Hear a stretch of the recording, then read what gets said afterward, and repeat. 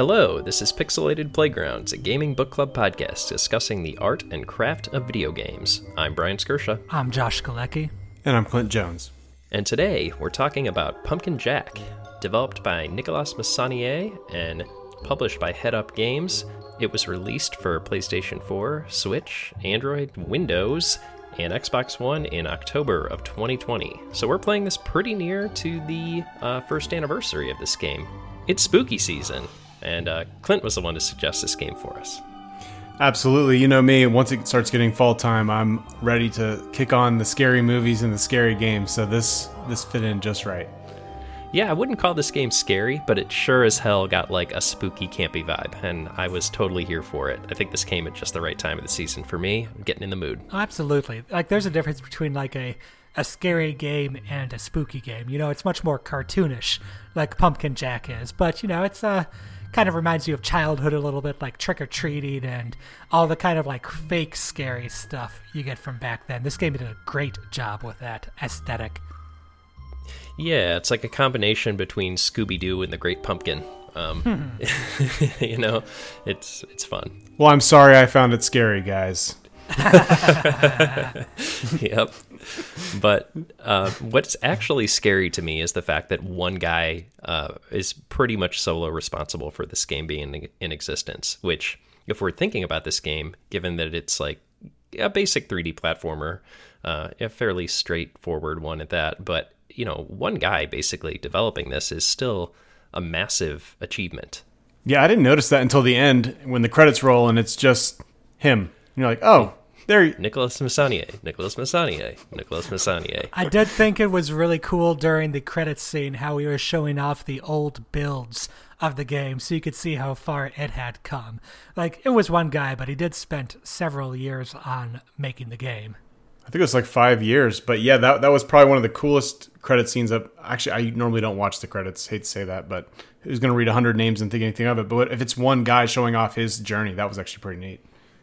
Yeah, agreed. And, you know, as with all solo dev projects, quote unquote, nothing is truly solo. Like, there was someone that helped him with porting and some menu and UI elements, but by and large, this was like graphically, artistics, mechanics, music, as far as I'm aware, all him, which is really neat. And all of those things are exemplars, especially when you're considering the size of the team, from my perspective. Absolutely. And, you know, not to take anything away from his accomplishment, he worked very hard on this game for 4 or 5 years, but I also think it goes to show that the state of the art has advanced in terms of game development tools.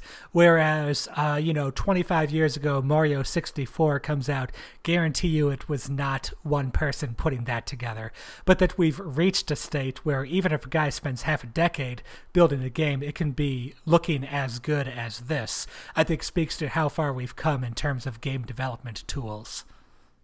Well, we have an exact analog to that, right? I mean, Cave Story, basically a one-man project, happened maybe a decade and a half before this, and that was basically an 8-bit game as compared, or 16-bit game maybe, as compared to this game's decidedly 64-bit aesthetic, at least in form and function. Mm-hmm.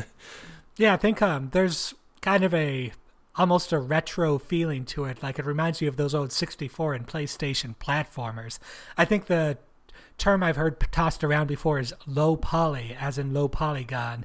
Not going for the best graphics or the highest graphical fidelity, but trying to emulate that era, much like pixel art these days tries to emulate the Nintendo or Super Nintendo eras. Yeah, I like how they do that, but then they also like elevate it with better lighting. Like, you guys played Valheim, and you would all agree that looks like WoW when it first came out, but they added like nice new lighting and a couple other things that really just take that aesthetic and elevate it to the next level. You're hitting on something here, Clint, and it's basically like the idea of like Minecraft with ray tracing, right? Like, you've got this super blocky aesthetic, like it's low poly, as Josh was saying, but then you're adding these bells and whistles that are bringing it into modern times and helping sort of bridge the gap between what you perceive as retro and what you can tolerate as a person playing games now. It's that hi-fi, lo-fi thing going on. Yeah, I really like that too, and that's a great call out because the lighting and the general vibe in this game is great. But real quick, let's set up Pumpkin Jack, and then we can talk a little bit more about its sort of general vibe. So Pumpkin Jack, you are Jack. He is a soul of a trickster imbued in the head of a jack-o'-lantern or a pumpkin, and then put onto a body, and you are cast into a world to earn passage to the afterlife by seeking out a wizard who is looking to put a stop to the curse of the endless night enacted by the devil because peace was too boring.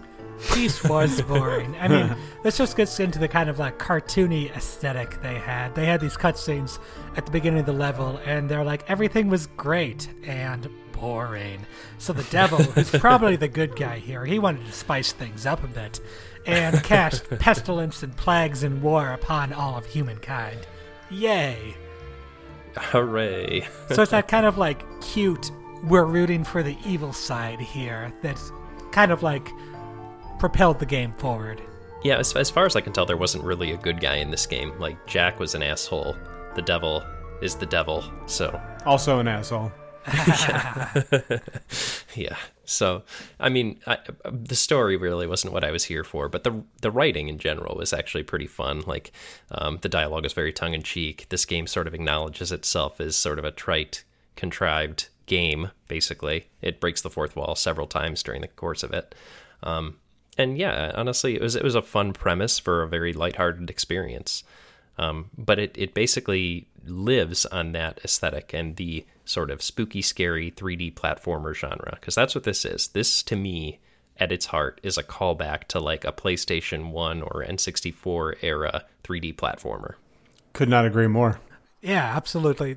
There's the graphics that we've talked about already, but even kind of I feel like platformers were much more cartoony back then, and a lot of that was due to the limitations of the hardware. Like, you couldn't get good-looking people on N64 hardware. You could look at some screenshots of GoldenEye 64 and be like, ooh, oh, what's going on with that guy's face?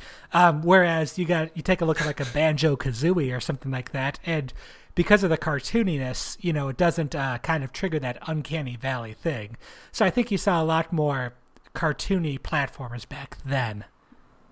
They also kind of emulated the play style too. It's not just so much the aesthetic, but how it plays out. It just felt like a game from that era too.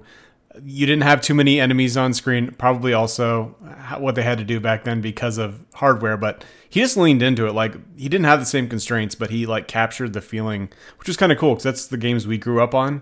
So we don't get to play too many more of those these days. So it was kind of cool to like shift back into that for a minute. I agree. Like, even the jump, like in this game, reminded me a lot of, like, say, the Banjo-Kazooie jump or Crash Bandicoot's jump. It wasn't a bad jump. It's a bit floaty. It's totally serviceable. But it really reminded me of it because you had your single jump. It was pretty floaty. And then a second jump where you had very generous air control. And the game also sort of added mantling and stuff like that. So I got mantling? If you hit a ledge, you will climb up it or clamber up it, right? Yeah.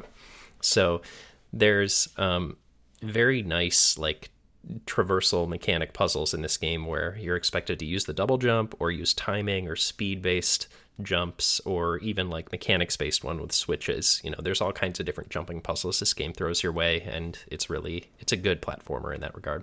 And to be honest, none of it was that hard. The platforming was pretty simple, and so was the combat, really. I feel like it was...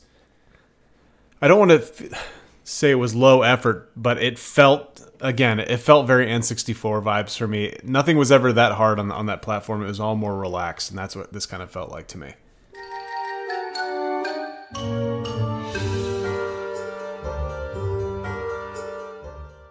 I would agree there wasn't a great degree of challenge in this game. I guess if I'm thinking about like very challenging platformers, this is much more an analog to like your Banjo-Kazooies or your Crashes than it is to any of those.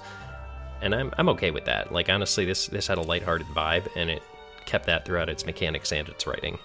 I will say that having recently played a good portion of Banjo-Kazooie, the platforming in this game was not as difficult. I will say one of the reasons for that was we know what the hell we're doing with cameras these days, and they didn't back then.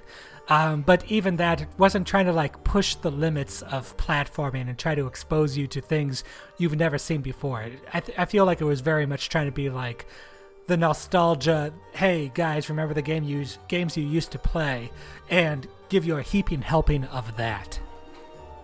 I think it's worth mentioning the structure of the levels in this game, because it wasn't like, I keep making the comparison to Banjo-Kazooie, but Banjo-Kazooie is very much like they thrust you into a large open area and ask you to explore it.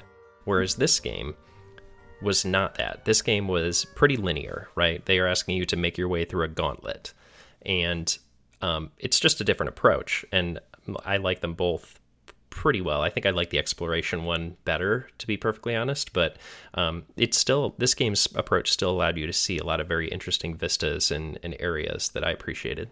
Yeah, this kind of felt like more of like a Spooktober theme park ride. Like you get on, it's not going to be too difficult. You're going to breeze through it. It's going to get you in the mood for Halloween, and you're out in 6 hours, basically.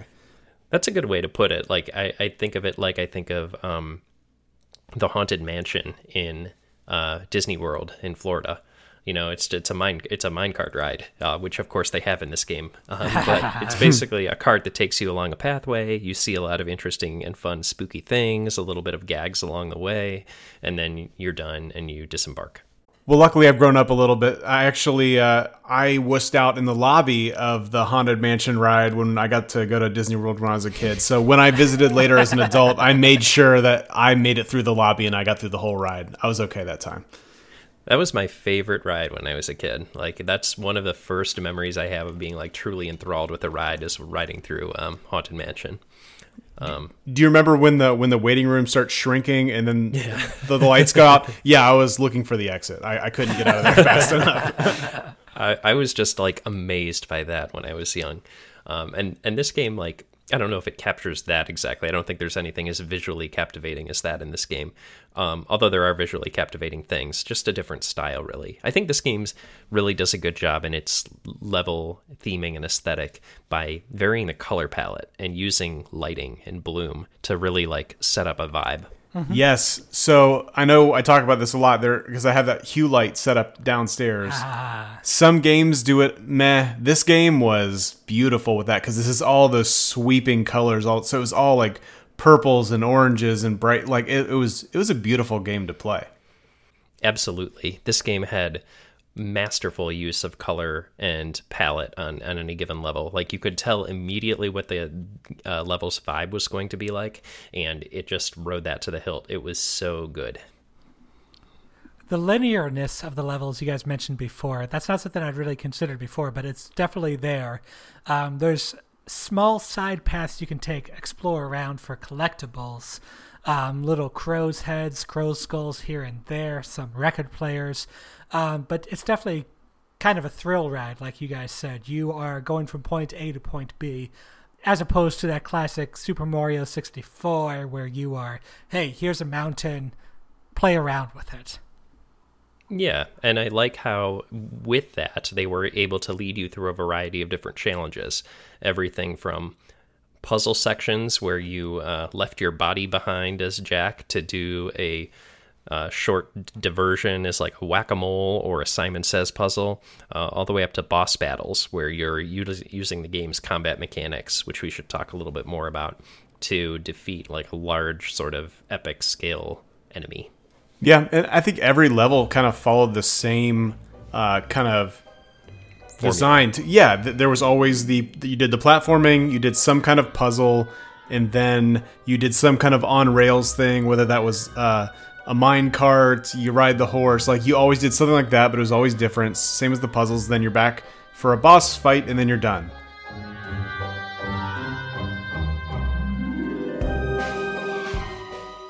And not only that, but they varied each of those things really well within each level, right? Like, it wasn't always the same puzzle. It wasn't always the same style of minecart challenge, right? The first one was actually just, like you said, Clint, on rails. But then they'd iterate on that by letting you move around in 3D space. And then they'd iterate on that by letting you move around in 3D space with projectiles being fired at you. You could tell it was him learning. This was him progressing as he continued on his level design, I'm willing to bet. No, that's a great call out, because it really does feel like a game that's building on itself as the developer is building on the mechanics that he's built to date. And that was a nice progression to see, and it kept things interesting. It worked really well as sort of an onboarding mechanic for the player too. It was a game that like didn't overwhelm you, but also didn't. It kept you guessing, I guess. I'm going to disagree that it was the developer gaining experience as he built more levels, because I'm going to guess that that last level especially, which was my favorite, we're going to talk about that, but that was one he had planned for quite a while. I think he just very well designed the game so that the difficulty curve, the learning curve, was very smooth, and it felt very natural the way you're like, okay, I'm learning a new thing here, and it's getting a little more difficult. It's a new minecart section, it's a new puzzle here, but it feels very natural the way it ramps up. Not easy to do that.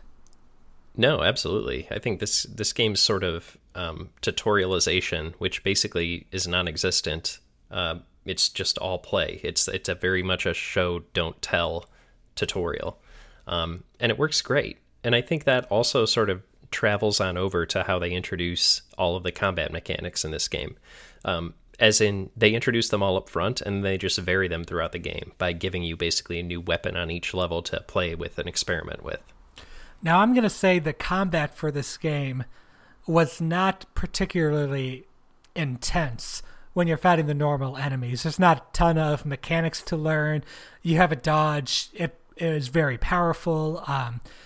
And you have some simple combos and aerial attacks, but it's not asking you to do a whole lot.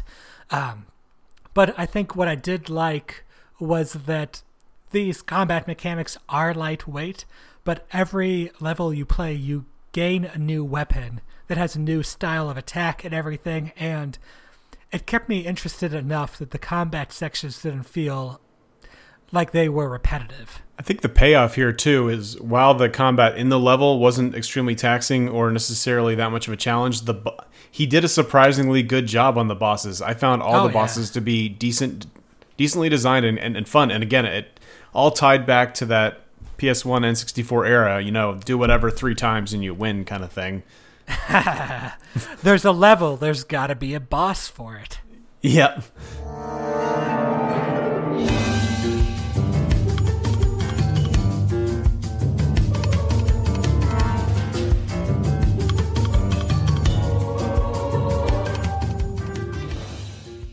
And Clint, I think the only thing that I found myself consistently remarking after a boss is, wow, that was fun. But then also, wow, that was easy. Even the last boss, I actually had some trouble with the last boss. Yeah, the last boss I did try multiple times before actually completing. But all the rest of them, it was either a 1 or 2 shotter, except actually the tower one on the Cursed Swamp, where you were forced to sort of whittle the tower down before. Oh, yeah. Yeah, that one was actually, I think, the hardest one in the game for me. I don't know why. I think it was just because how long it was, and I lost attention after a little bit. Well, sorry, Brian. We don't all play Dark Souls, for God's sake. So I'm sorry the bosses weren't sophisticated enough. It was the perfect level for me. I usually played each one about twice. First time just to see what the deal was and mess around, and the second time to go back and be serious and get it done. Mm-hmm. No, I think that's good. And this game, I think that's honestly how I would prefer bosses to go. I don't love the aspect of Dark Souls, and I've said this before, so if I'm repeating myself to the longtime listeners, I apologize. But the thing I like about Dark Souls is not the difficulty. It's, the world building and the vibe.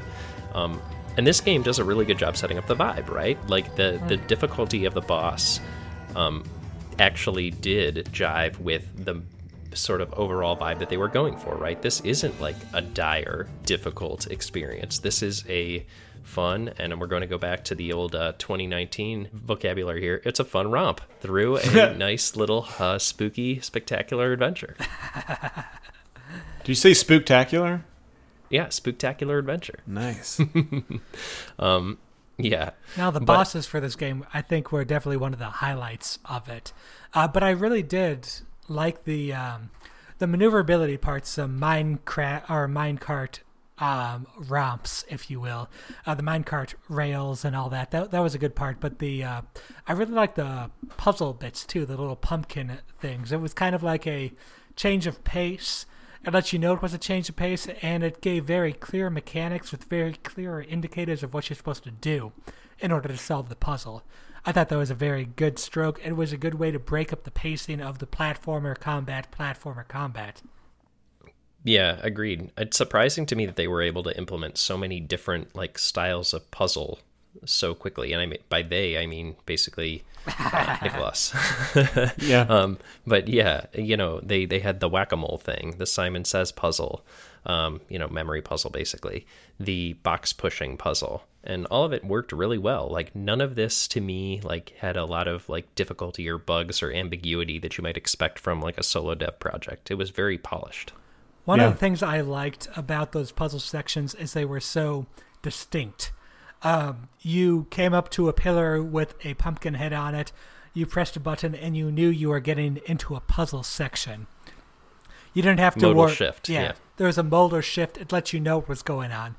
I'm not saying you can't throw puzzles into the middle of the world, but as if you're just a single developer, it's easier to just kind of do that shift and let players know what to expect. I felt he was conveying those expectations very well.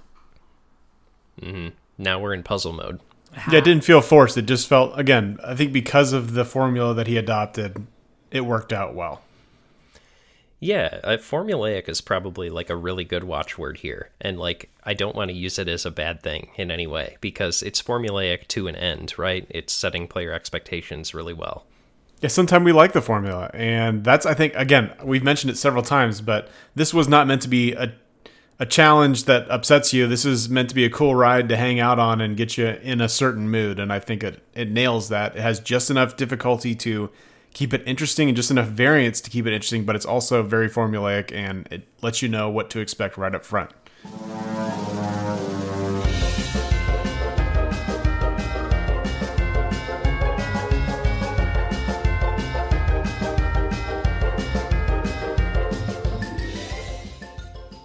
You guys use the word formulaic. I feel like that's kind of, I want to emphasize that it's more, this is more throwback than formulaic, I've seen this all before.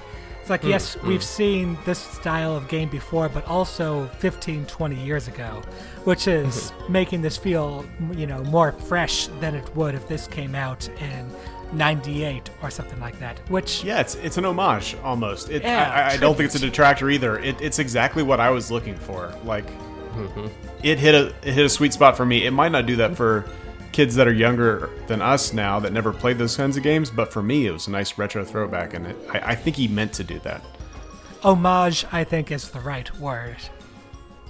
Yeah, and what homage to 3D platformers of yesteryear would be complete without collectibles, which this game had. And they weren't annoying. I felt like for the most part, on 3 of the levels, I found every last one without really trying. Not trying, but I was listening. I don't know if you knew this, but you could hear it too. Mm-hmm. Yeah. So what Clint's talking about is every level has crow skulls that you can collect as sort of your main. I think there's 20 per level. This was most useful for me to figure out how far through a level I was. If I was at 10 crow skulls, I knew I was about halfway done with the level. Yeah. But yeah, and they let you purchase cosmetic, basically outfit changes for Jack, which I enjoyed to a great deal. As soon as I unlocked the detective one, I kept with that one because it looked badass. All the things that the names were Jacks, like Lumberjack, Samurai Jack. Nah, I like that. I didn't get that Lumberjack connection. Glad you pointed that out. They were all Jack things. But okay, so that's not the cool collectible. There's a collectible on each level. It was a what would you call it? An old-timey gramophone. Yeah. Basically, you get to go do a spooky Spooktober dance to whatever funky beat they were dropping. That was the best part. I mean, I recorded a couple of those. Those were fun. I'm glad you did. You should send those my way so I can use some of the audio in our podcast recording here. I will.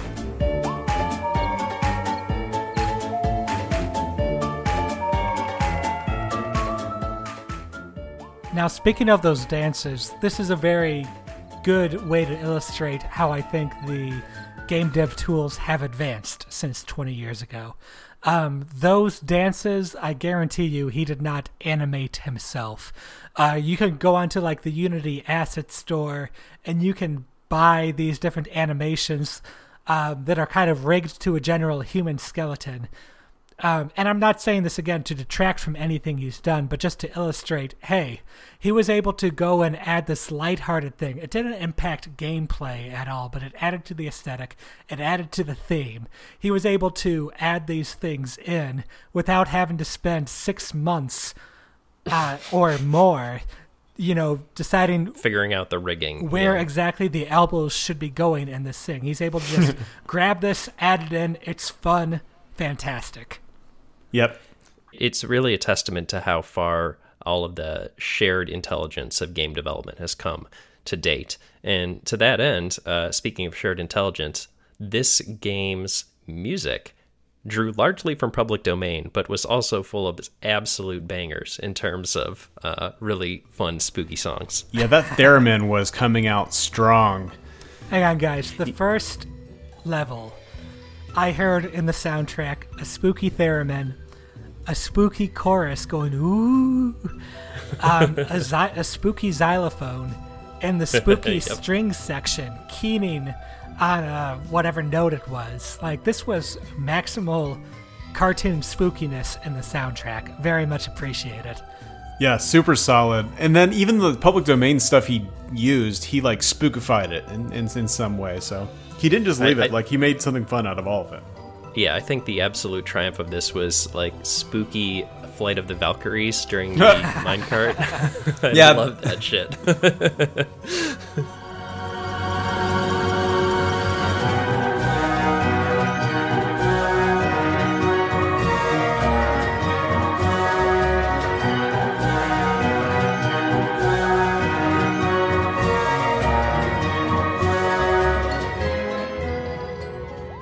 Well, they had spooky Flight of the Valkyries, spooky William Tell Overture. Like, this game had a lot of care put into its music, and it really helped deliver that feeling of spookiness. So I wonder about this. Like, obviously, these are not things that were composed necessarily whole cloth by Nicolas, but obviously he must have done the arranging, I suppose, for changing these classic tunes over to spookified theming, which I think was just done extremely well. Absolutely. Yeah, if you didn't know any better, you'd think this just came straight out of a Tim Burton movie, basically. No, he did a very good job. I didn't see the credits if it was him who was arranging it or not. I'll take your word for it. But the musical arrangements were very well done. Taking well-known themes are kind of digging to the classical minds to get some themes out of it, but did a very good job making it fit with the level, fit with the aesthetic, fit with the intention of the game. Yeah, even though you use those like common songs we've all heard a million times, I think there's only like 1 or 2 times where it pulled me out of the experience enough that I noticed what it was. And Flight of the Valkyries was one of them, just because that's so... It's hard to make that one spooky, for one, and two, it's just... I've heard it too many times. It just popped right out. Yeah, to your point, it's not just public domain stuff, too. There's a lot of original tracks in this game, which are spooky and really fun as well. There's composition skills on display here that are not at all lacking, in my opinion. I thought this game had a really fun soundtrack. It's nice when they can pull in those classic tunes to make you like sort of immediately recognize something. And I think we've talked about this in other casts we've done, Josh, but this is something we really enjoy, and I like when games can mix and mash like that. Mm-hmm.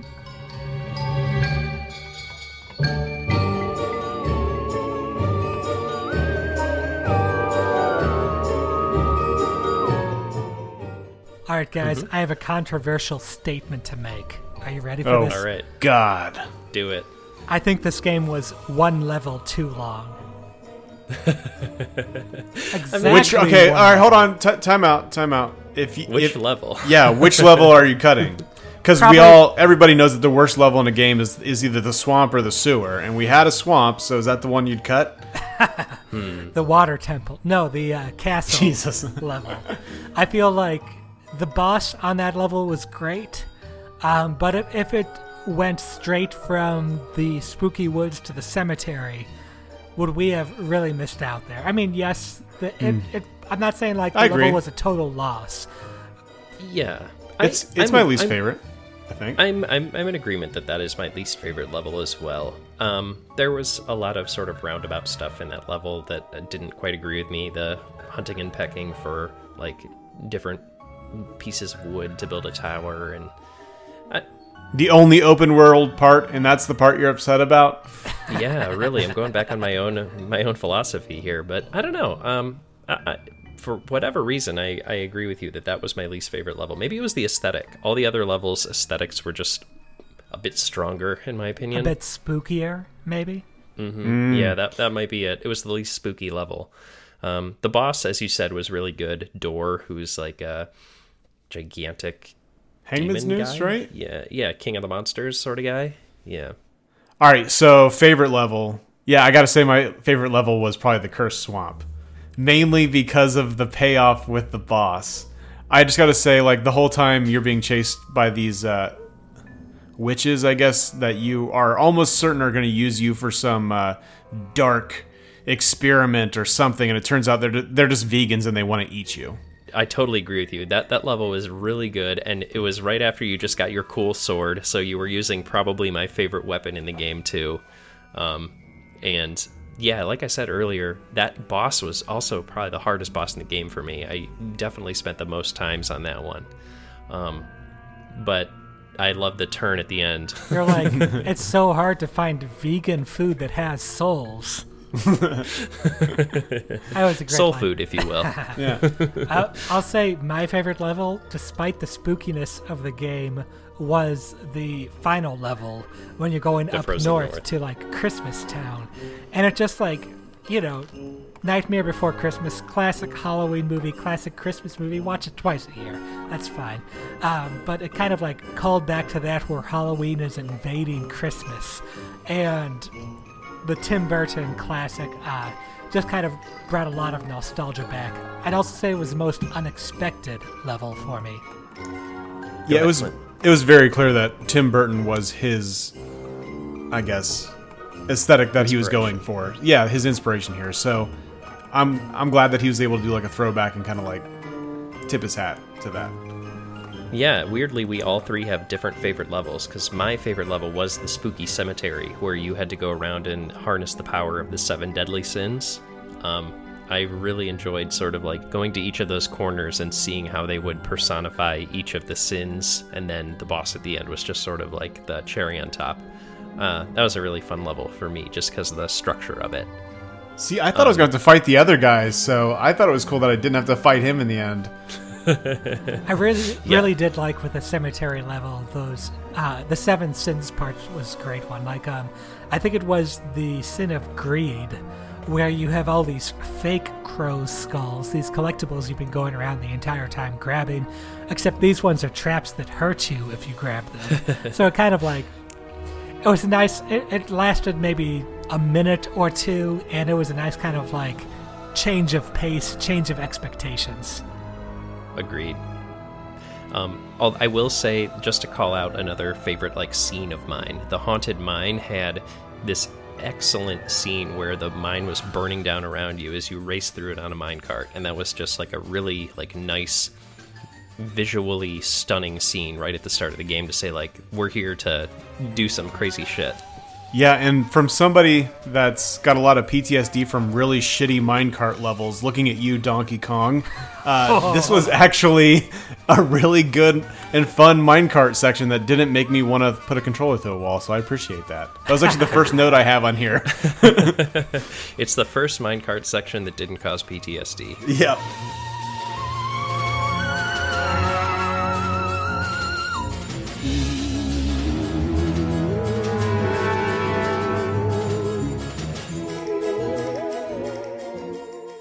So with that, let's harness all of our spookiest takes for some 3-word reviews.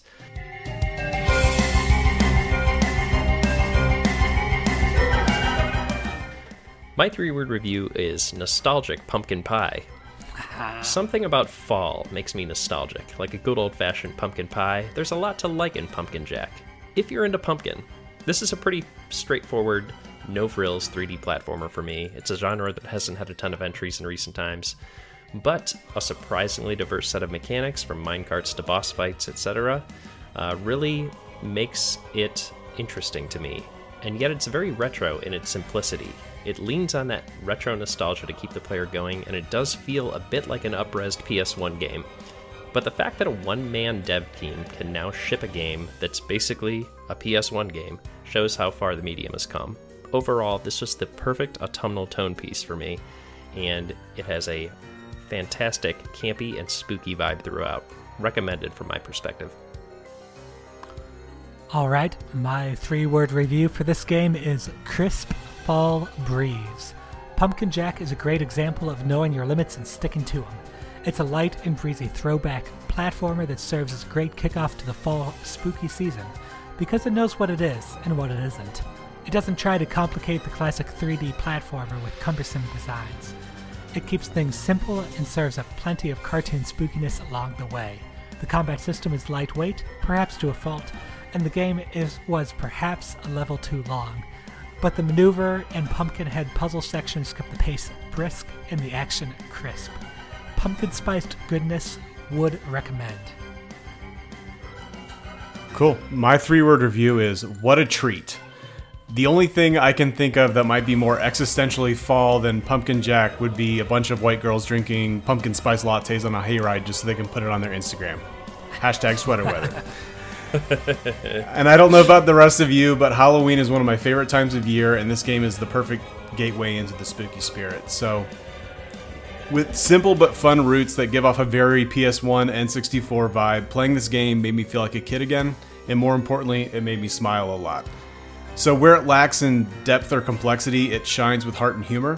And I think we can all agree that we don't usually watch holiday movies because they're critically acclaimed masterpieces. We watch them because they've got vibes and because they put us into that holiday spirit. So I played Pumpkin Jack for the vibes, and it definitely delivered. So anybody that loves Spooktober as much as me, stop deliberating and just play this game already. Amen. I agree with that, and a happy spooky season to all. For everyone out there, thanks for listening. If you enjoyed this podcast, feel free to share it with folks you think might enjoy it as well. And if you want to get in touch, drop us a note at pixelatedplaygrounds@gmail.com or hit us up on Twitter @pixelplaypod. And for us here at Pixelated Playgrounds, I'm Brian Skirsha. I'm Josh Galecki. And I'm Clint Jones. Take care and keep on gaming.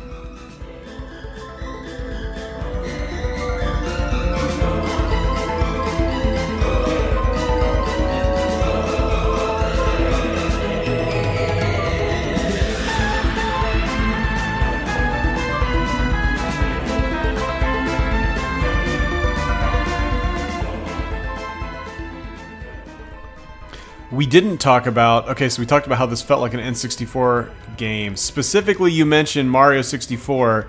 Did this final boss not feel like Final Bowser? With all the, you'd go through the a while... floor dropping. Yeah, that felt like a huge homage to that, for me anyway. Homage. I like this boss better. Yeah, it was a product of its time, but Mario 64's Bowser battles were like, by the time you face Bowser for the third time, like, I get it, Like, this game definitely iterated on its mechanics much better than Mario 64, which, coming about 25 years after it, is, expected, I guess. Yeah, and again, to your point, Josh, the hardest part about that was throwing Bowser onto a bomb that was off screen and you couldn't move the camera. Now at least we can move the goddamn camera.